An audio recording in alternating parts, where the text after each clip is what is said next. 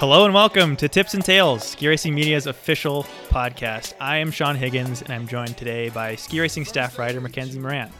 Hello there. Before we get started with today's episode, I just wanted to give everybody a little bit of information about the show and what you can expect from us going forward. Tips and Tales will be a weekly podcast where the staff of Ski Racing Media breaks down the important topics and news of the week, offers analysis and commentary on World Cup, NORAM, NCAA, and other racing, as well as hosting interviews with interesting figures of the sport for your listening pleasure. We are available for listening on skiracing.com, Apple Podcasts, Google Play, and Spotify. Listening is free, so we please ask you to subscribe wherever you get your podcasts and leave a rating and a comment. It really helps us get the word out about the show. Just search for Tips and Tales. On today's show, Mackenzie and I will be discussing the 2019 World Championships in Åre, Sweden, which wrapped up on Sunday. We will also be talking about the Stockholm City event that happened this Tuesday. And a little bit later on in the show, I will be sitting down with Zach Clayton of POC to talk a little bit about a new cut-proof product that has been getting some attention lately due to some unfortunate accidents involving some sharp ski edges. So we're definitely looking forward to that conversation.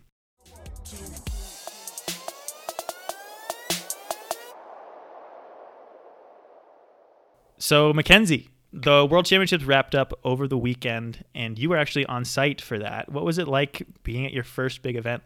World Championships was pretty crazy because it was definitely one of the biggest crowds I've seen. I think it was pretty close to the size of the crowd that was at Killington, which is one of the largest stops on the tour, I believe. But it was also really fun because it was a lot of Swedish fans and Norwegian fans that were cheering pretty loud for their home team competitors. And it was fun to watch and be a part of that atmosphere and experience a big stop on the European circuit and not necessarily in the States. Mm-hmm. And I know you spent some time over in Europe in December covering some World Cups. And how did Åre differ from those normal World Cup events? Well, there was definitely one of the largest crowds from the women that I've ever seen, or the events that I went to were pretty small scale. I think that the only one that I was at in December that came close to the size of Åre was Val Gardena for men's downhill. So it was really fun to be able to be on the ground for that and also get into some different areas of the finish because I'm used to hanging out in the journalists ENG section, and this time I got to be in the restricted section with the athletes and different members of the staff with the federation, so that was really cool. Yeah, I will say it was pretty impressive to see the big crowds in Åre. I was in Åre for World Cup finals last spring, and I remember they had the finish building set up, but I'm standing around the finish and I'm wondering, like, man, where are all these people going to go? Like, there's no stands. And then the crowd for the women's slalom was so impressive. They were out there cheering for her hometown heroes, Anna Sven Larsen and Frida Hansdotter. And it was so cool to see Anna pull out a silver medal, I thought, in front of a home crowd like that, given what she's been through in her career. Oh, yeah. No, that was a really cool moment. I was standing up higher on the hill when that happened, so I was actually taking videos for social media, and it was like a wave of excitement that came over the entire crowd from the top of the course or the mid of the course where the stand started all the way down and around. It was really awesome to see. And to be able to experience that big of a step in her career in front of so many friends and to have her family there and her partner there and just receive a lot of really positive recognition that I think that she's been working for a long time after the event was really cool and also a little overwhelming for her, but it was cute to see how she dealt with it. The press conference was really fun afterwards. She was clearly super excited, and she was really emotional at the award ceremony. So it was exciting to be a part of. Mm-hmm. And it was pretty incredible. That was Sweden's only medal, and they were the host country. I know they had really, really high hopes for the team event. They won the team event at World Cup finals in Åre the season before. They've been medal contenders at pretty much every World Championships and Olympics since then in the team event. And I know it was a huge disappointment for the Swedish fans to see the Swedish team get knocked out before the medal rounds. So I think Anna's silver really kind of made and almost saved the event for the Swedes. Yeah, I agree. But I think it was more interesting that the Austrian women didn't medal in anything. Yeah, that was going to be my next question. What was your biggest surprise? And I think for me as well, Austrian women were shut out of the individual medals. They won a silver in the team event, but I think especially in speed, the Austrian women have been on almost every speed podium this year, and to see them get shut out was the biggest shock for me of the whole series. Yeah, I think that the best that they ever did was a fourth in Super G and then a fourth in the Alpine combined. And yeah, like I've been covering the Women's World Cup the whole season, and they at least have 4 or 5 women in the top 10 every single race. So that was pretty crazy to me that they couldn't break onto the podium. I don't really know what was happening there, whether it had something to do with the venue, if that was not something that the Austrian was, if it wasn't catered to the Austrian women. But they had 4 girls in the slalom place in the top 10, but none of them entered the podium. So yeah, I think there's something to be said about expectations. I mean, their team that they sent was quite young. I mean, especially on the speed side, I think Nicole Schmidhofer is the veteran, and she's 29, and all those other ladies are in their early to mid 20s, and to have kind of all that pressure on top of them going into their first real big event, I think there was something to be said about that with those expectations, because they did incredibly well in St. Moritz 2 years ago, but they weren't really on anybody's radar, and I think they kind of slid in and won a few medals. Schmidhofer was a gold medalist in Super G, and then Stephanie Vanier was a silver medalist in downhill. And yeah, I think it's a combination of expectations. There's definitely injuries. Anna Weith is hurt as well. I think that's a big gap in the team right now. But yeah, you never know going into these big events. Anything can happen, and there's always surprises. I mean, do you think that it could have something to do with the fact that Goja's back? Because she podiumed in each event that she was in, and she hasn't been competing, most of the season. And even though that's one person, she's a pretty strong contender in any race that she enters. And even taking up one spot can kind of make or break, because it doesn't create that opening or that space for them to step onto the podium anymore. Yeah, I think that could definitely be a factor in it. I mean, not just Goja, but Lindsey Vonn has been a non-factor up until the World Championship downhill when she won her bronze medal.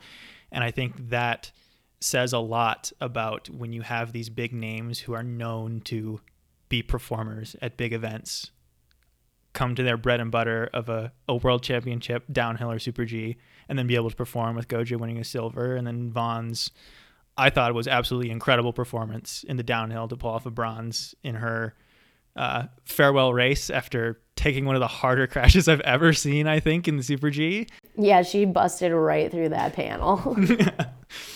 Yeah, and I think that was kind of just a huge moment, and one of the most memorable moments of the series was not only Lindsey's bronze, but Axel's farewell run as well. Silver, I remember waking up early in the morning watching it here in the States, and it was a weird feeling to see those two take their last run and know that it would be the last time that not just me, but any of us would see these two great skiers ski a World Cup. And I remember watching the men's race and Axel coming down basically a dead heat with Kjetil Jansrud, and my heart was beating so hard in my chest, and I wanted Axel to pull through.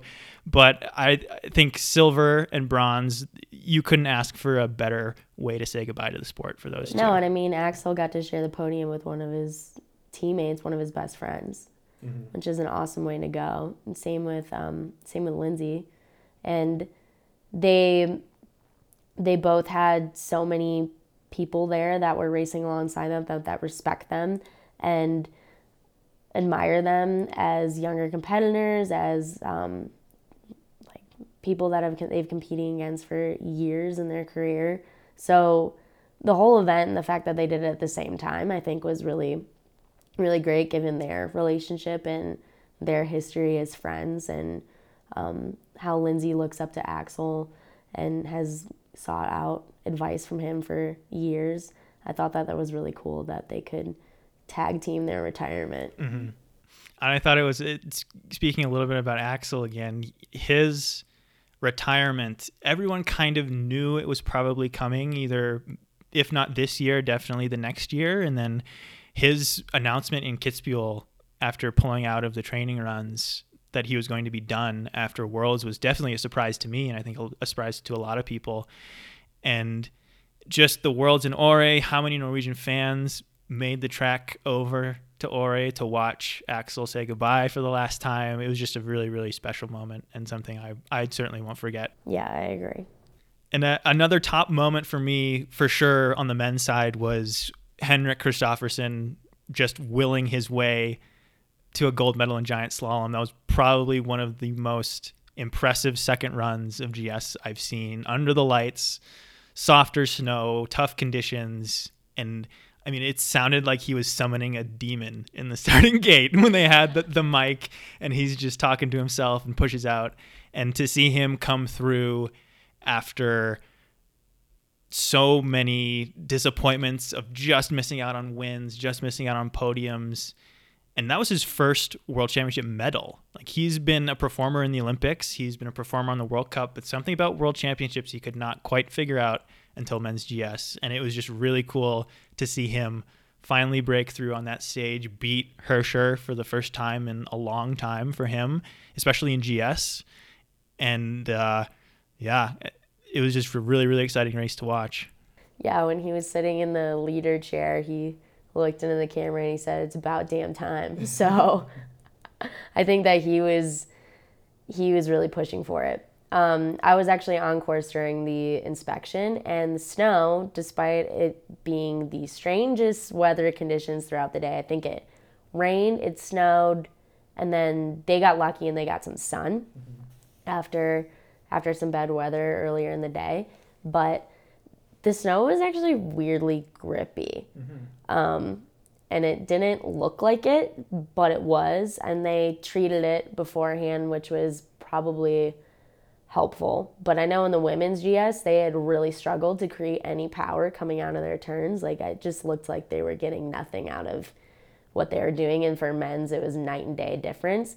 So that was really cool to see them fix that up so that they could power through and do what they needed to do, and then also have Henrik come out and perform in front of his fans, because he's been gunning for that for a long time, and it was pretty obvious in his reactions that he was really looking forward to that moment. And that added another challenge as well, just for the whole series, the contrast between the weather and the conditions from earlier in the series with the cold, hard, icy snow for the speed races, and then all of a sudden it was like a 40-degree swing and you had rain and wind and soft snow for the slalom and GS races. And as a racer, that can really kind of play with your mind, where you think you have this good feeling on this hard snow, this grippy snow, and then all of a sudden it's slop, it's spring slop, and then you're expected to go out and perform. So the mental strength it takes for someone like Henrik or Petra Vlhova on the women's side taking the women's GS, which I thought was another incredible performance, great second run from her. And then just going into the slalom with the Austrian sweep for the men, and Michaela setting another record, yet another record after record with Michaela Schifrin this year. It was just really, really impressive by those guys. Mm-hmm. Yeah, with Michaela's slalom win, it was pretty obvious in her TV interviews that she was feeling really emotional after that run, and that she was also pretty sick. And being on the ground with her and her team, and kind of knowing what was going on and seeing the thought process that was happening, I was really almost proud of her that she decided to take a second run. And as she said in her interview with NBC, I think the deciding factor was Eileen, her mother, telling her, you don't have to do this. And the second Eileen said, you can take a step down, Michaela was like, no, I definitely have to take this run. And she was like, I don't see why I can't push for 60 seconds. It's just 60 seconds of my life that I have to put it all out there, and then I'm done. And when she was in the finish, she was heaving and collapsed. There's a lot of collapsing. Anna Svend Larsen also collapsed in the finish, I think, because she was just thrilled and exhausted and know that she put it all out there. So to see both of them do so well in that event, and then experience some sense of camaraderie afterwards, and then I don't know. It was, the atmosphere of that race was the most emotional race I've been at. I've never seen Michaela cry so much, especially during interviews. And I think it was really cool that her fourth consecutive slalom win at a world championship came after having to push so hard in the second run. That was an incredible race to watch for sure. Yeah, champions find a way, as they say. So talking a little bit about American performances, I know the highlights of the week were definitely Michaela's 2 gold medals, the bronze in the GS, Lindsay's farewell bronze in the downhill. The men, though, I know there were high expectations. Steve Nyman talked about his dream was to podium in Ore. He had his career best Super G result, actually, in the World Champ Super G. Bryce Bennett has been coming on, sniffing the podium all year in downhill. Didn't quite work out for the men in the speed events. And then you had Ryan Cochran-Siegel with a absolutely incredible downhill portion of the combined, sitting hundredths out of the lead going to the slalom run, and unfortunately kind of fell victim to some of the deteriorating conditions in that slalom run. But I think Ryan should be incredibly proud of the way he skied, not just in the combined, but also in the giant slalom as well. He's been shown that he truly belongs in the top 30, I think. He's so solid and so powerful. And at that level, the difference between just being an also ran and being one of the top guys is so small and so little. And I think Ryan is on the cusp of finally figuring that out. And you can see it in his post-race interviews. He's frustrated with himself because he knows he has that ability and that talent, and he knows how close he is. And I really think, and I hope that Ryan can figure it out in these last few races and maybe have some surprising results. Yeah, I agree. It was exciting to be there and watch Ryan. I think that we've called him in the past the dark horse of the season, but he's kind of proved that that's not his gig anymore, that he really does belong up in the top 30, and he has to come from the back in the bibs every single time. So I agree with you on RCS, and I also was really impressed with Nina O'Brien's second slalom run. Even though she skied out that top half, she was gaining so much speed. She was absolutely charging, and I don't think that that's anything I've really seen out of her at the World Cup level thus far this year. She's done super well in NORAMs. She's absolutely crushed NORAMs, actually. She's won a majority of the ones that she's entered or placed second. And I think that she should also be really proud of herself. I know that she wasn't super excited about how she ended that race, but I think when she gets the hang of it, then she'll also start showing herself as a top 30 contender. And same with Paula. I mean, Paula Multan's been skiing so consistently the whole season and consistently ending up in the top 20. And an 18th wasn't necessarily what she was looking for in the slalom, but she should also be super proud of herself because she came onto the World Cup representing the University of Vermont, and having taken a break from the World Cup for a while after not having such a great circuit tour prior, and she skied really consistently and proved that she belonged to be there and that she belonged to be on that World Championship team. Mm-hmm. Yeah, I think Paula's been one of the most exciting stories to watch, men or women, especially on the American side, coming back to the World Cup after a bit of an absence, really kind of dominating the NCAA circuit over the last couple of years. And I mean, you watch her ski, she's got the flow. There's something to be said, like touch. You can't really teach touch, and Paula's got the touch. Paula's got the touch. I thought Ted skied the GS fairly well for what kind of course it was. I remember being in the finish and Ryan commenting, "This is not Ted's course. He's not going to like it. It's way too straight." Mm-hmm. And he was surprisingly pretty satisfied with his run when he came down, I think, because he knew that it wasn't his course. He knew that it wasn't turny enough and it was pretty straight. And I think that his 10th place finish was enough for him, given what he was skiing, if that makes sense. Yeah, I think it's got to be tough for someone like Ted, who is at the top of the sport for so many years and just so dominant, to kind of have to deal with all these injuries, deal with an equipment change, and then come back to I'm sure his expectations, like he wants to be winning and being on the podium right away again. And I think you saw that a little bit. And I'm talking with him early in the year.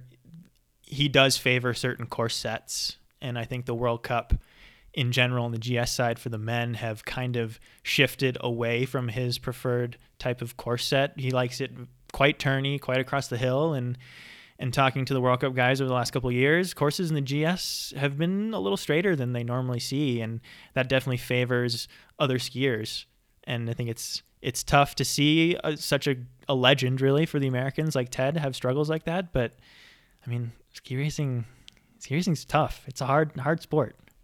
All right, moving on. So on Tuesday, the men and women, the top 16 men and women slalom skiers of the World Cup Tour went to Stockholm for the annual City Parallel there, where we had Michaela Schifrin come out on top, taking her 14th win of the season, tying Vreni Schneider's record for single wins in a World Cup season, and then Ramon Zenhuizen taking the men's race for the second year in a row. Mackenzie, what were your thoughts? We were watching it together, and it was an exciting race. Watching Michaela's win was exciting because she had to pull off two really close runs in order to get that win. I think she did beat Anna Swen Larsen by 100th. Yeah, 100th. Christina Geiger again by 100th, this run right after that.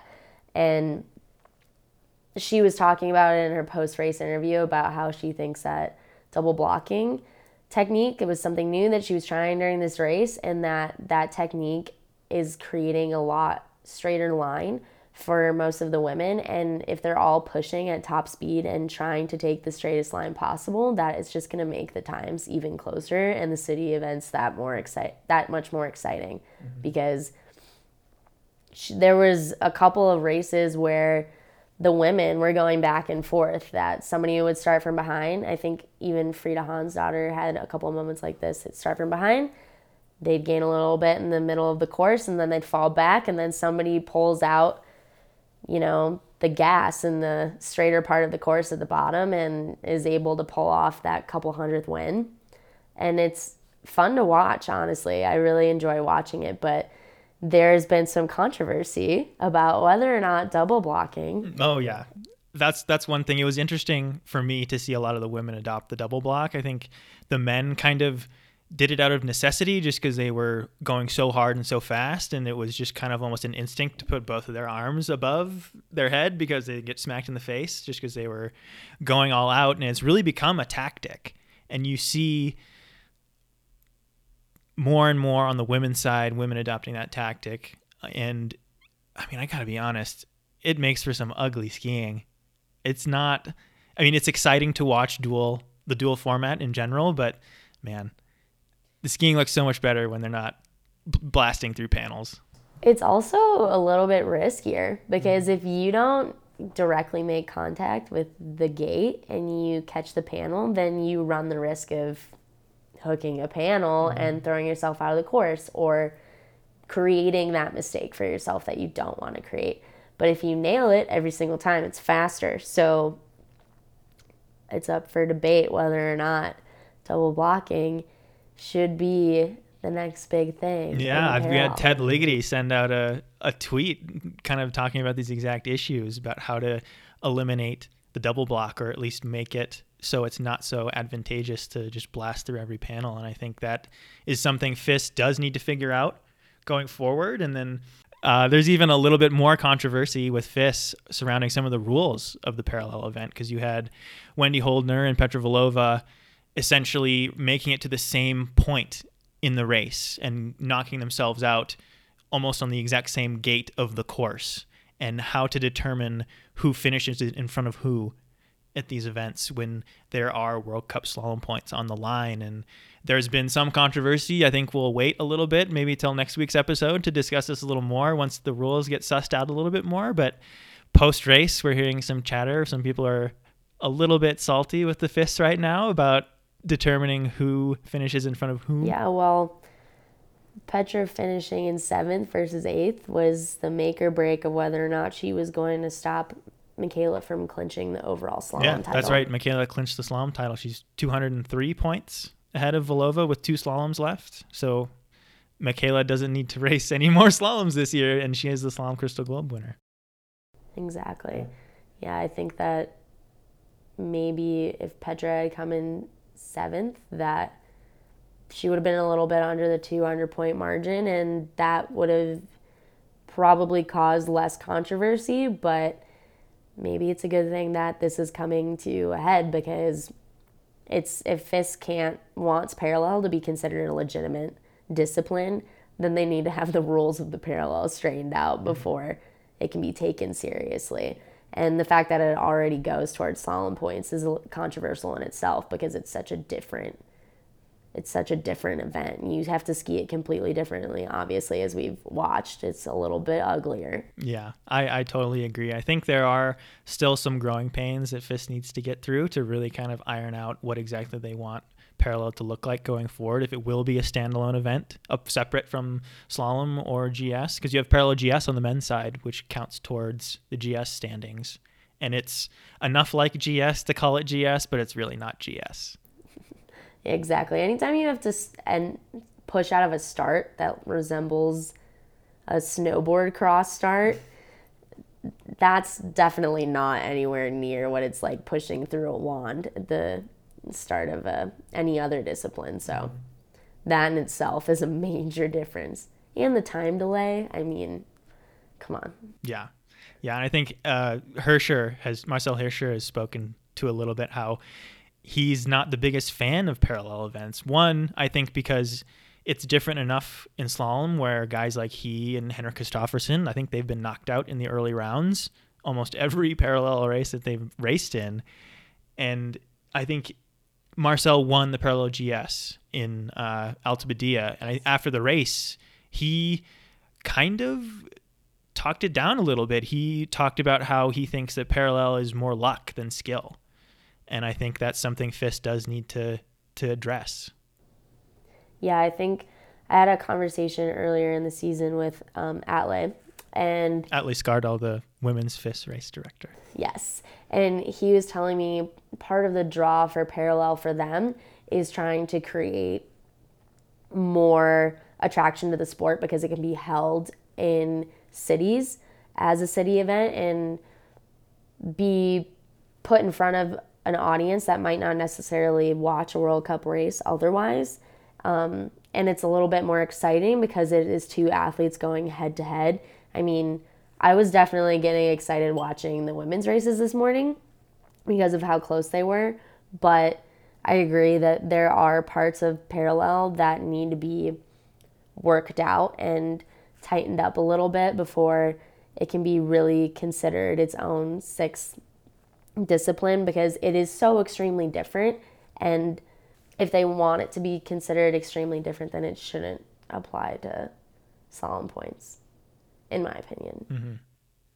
I think we'll be having an interesting conversation next week about this once we think about it a little more, and maybe add in some World Pro Ski Tour commentary as well.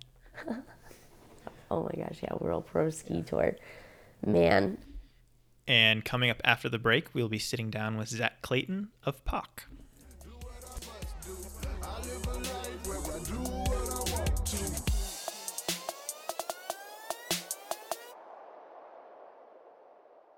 Hey, it's Sean again.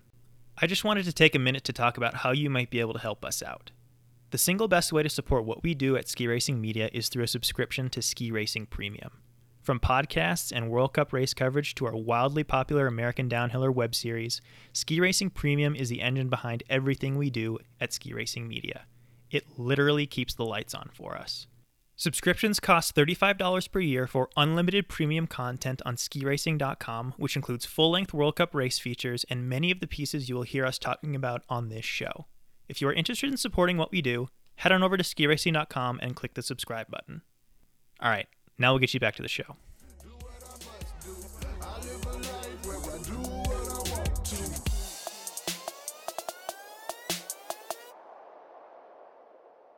All right, welcome back to the show. I am sitting down with the sports marketing manager at POC, Mr. Zach Clayton. Zach, thank you for coming on the show. Yeah, absolutely. Thanks for having me. Yeah, so Zach, you and I have known each other for quite a few years now, but for the people listening who do not know who you are, tell us a little bit about your background in the sport and how you got involved with POC. Yeah, absolutely. So ski racing was my passion, was my background. Like most of us who grew up ski racing, started skiing when I was 2.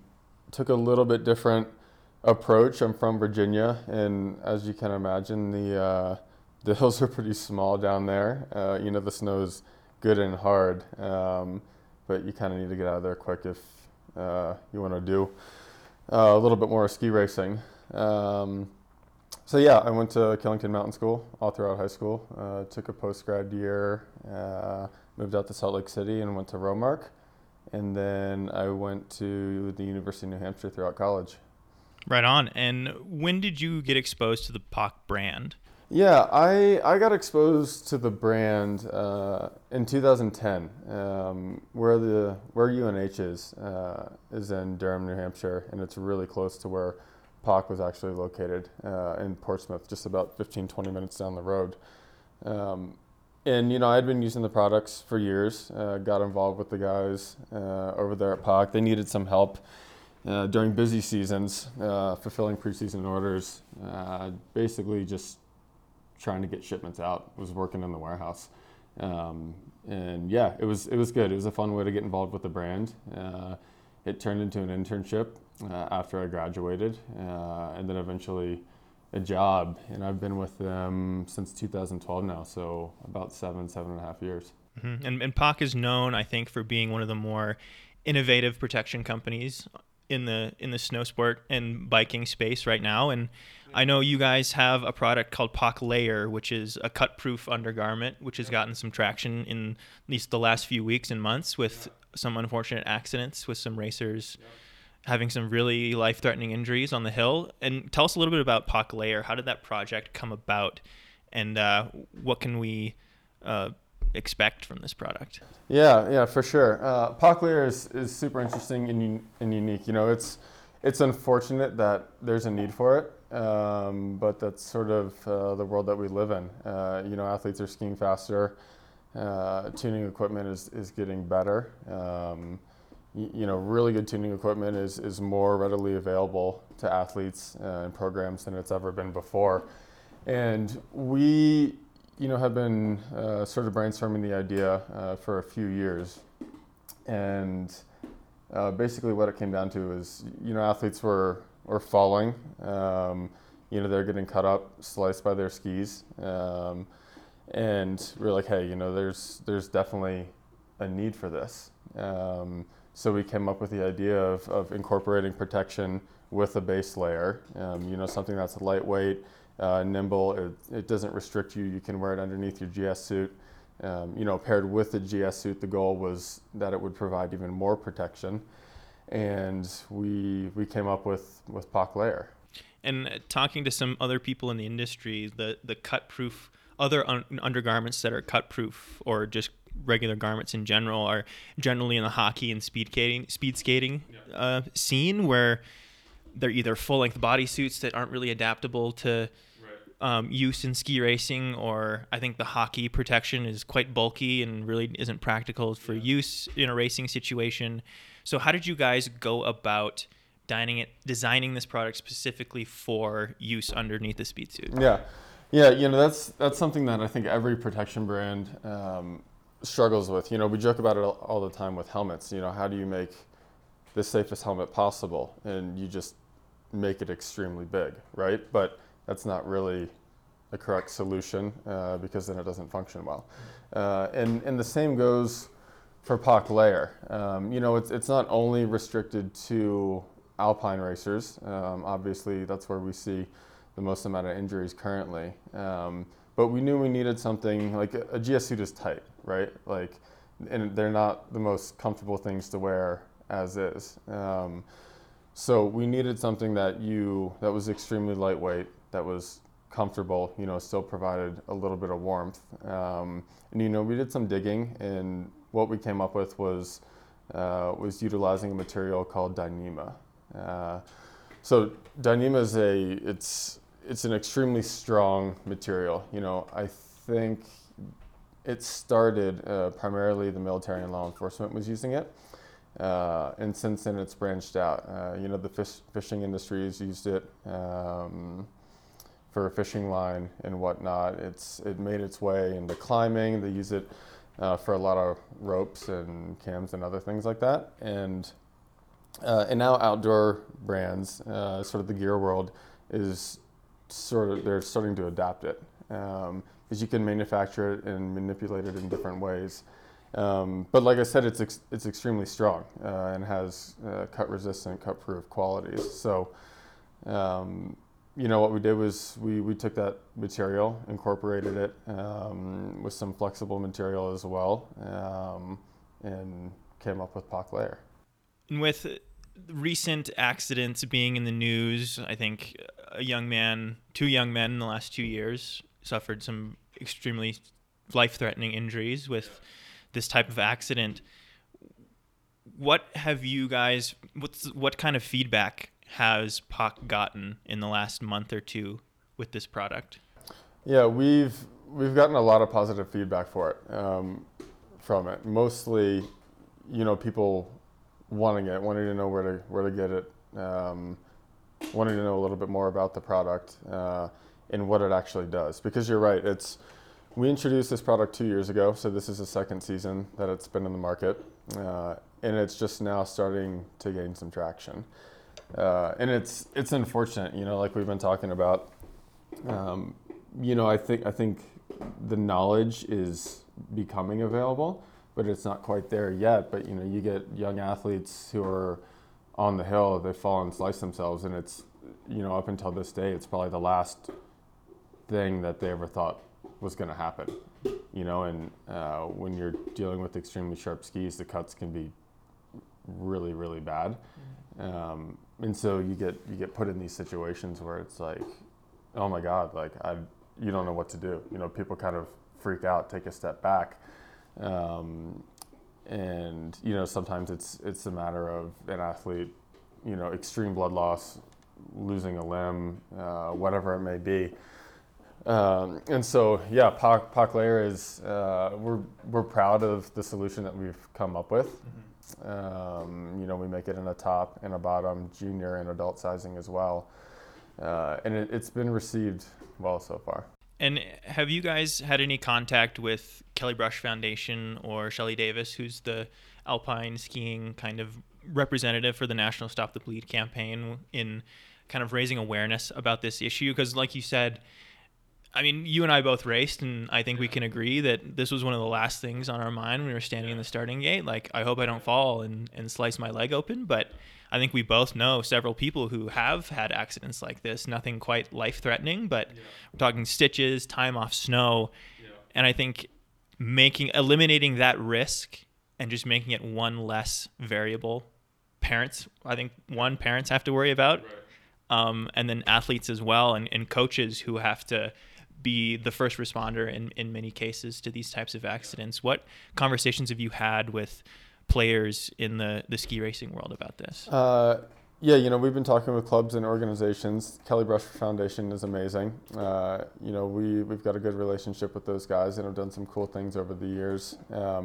And Stop the Bleed is really interesting. What they're doing paired with what we're doing. I think it makes a lot of sense, and the two mesh nicely. Stop the Bleed is, it's after the fact. It's having those tools, having that education and the awareness, so that if a situation does come up where you need to know what to do before trained professionals can get there, hopefully you're able to minimize the damage and control the situation a little bit. And what we're doing is trying to be on the preventive side of that. So hopefully it doesn't get to that case. But yeah, working with key partners in raising awareness is one of the big things that we're trying to advocate for. Awesome.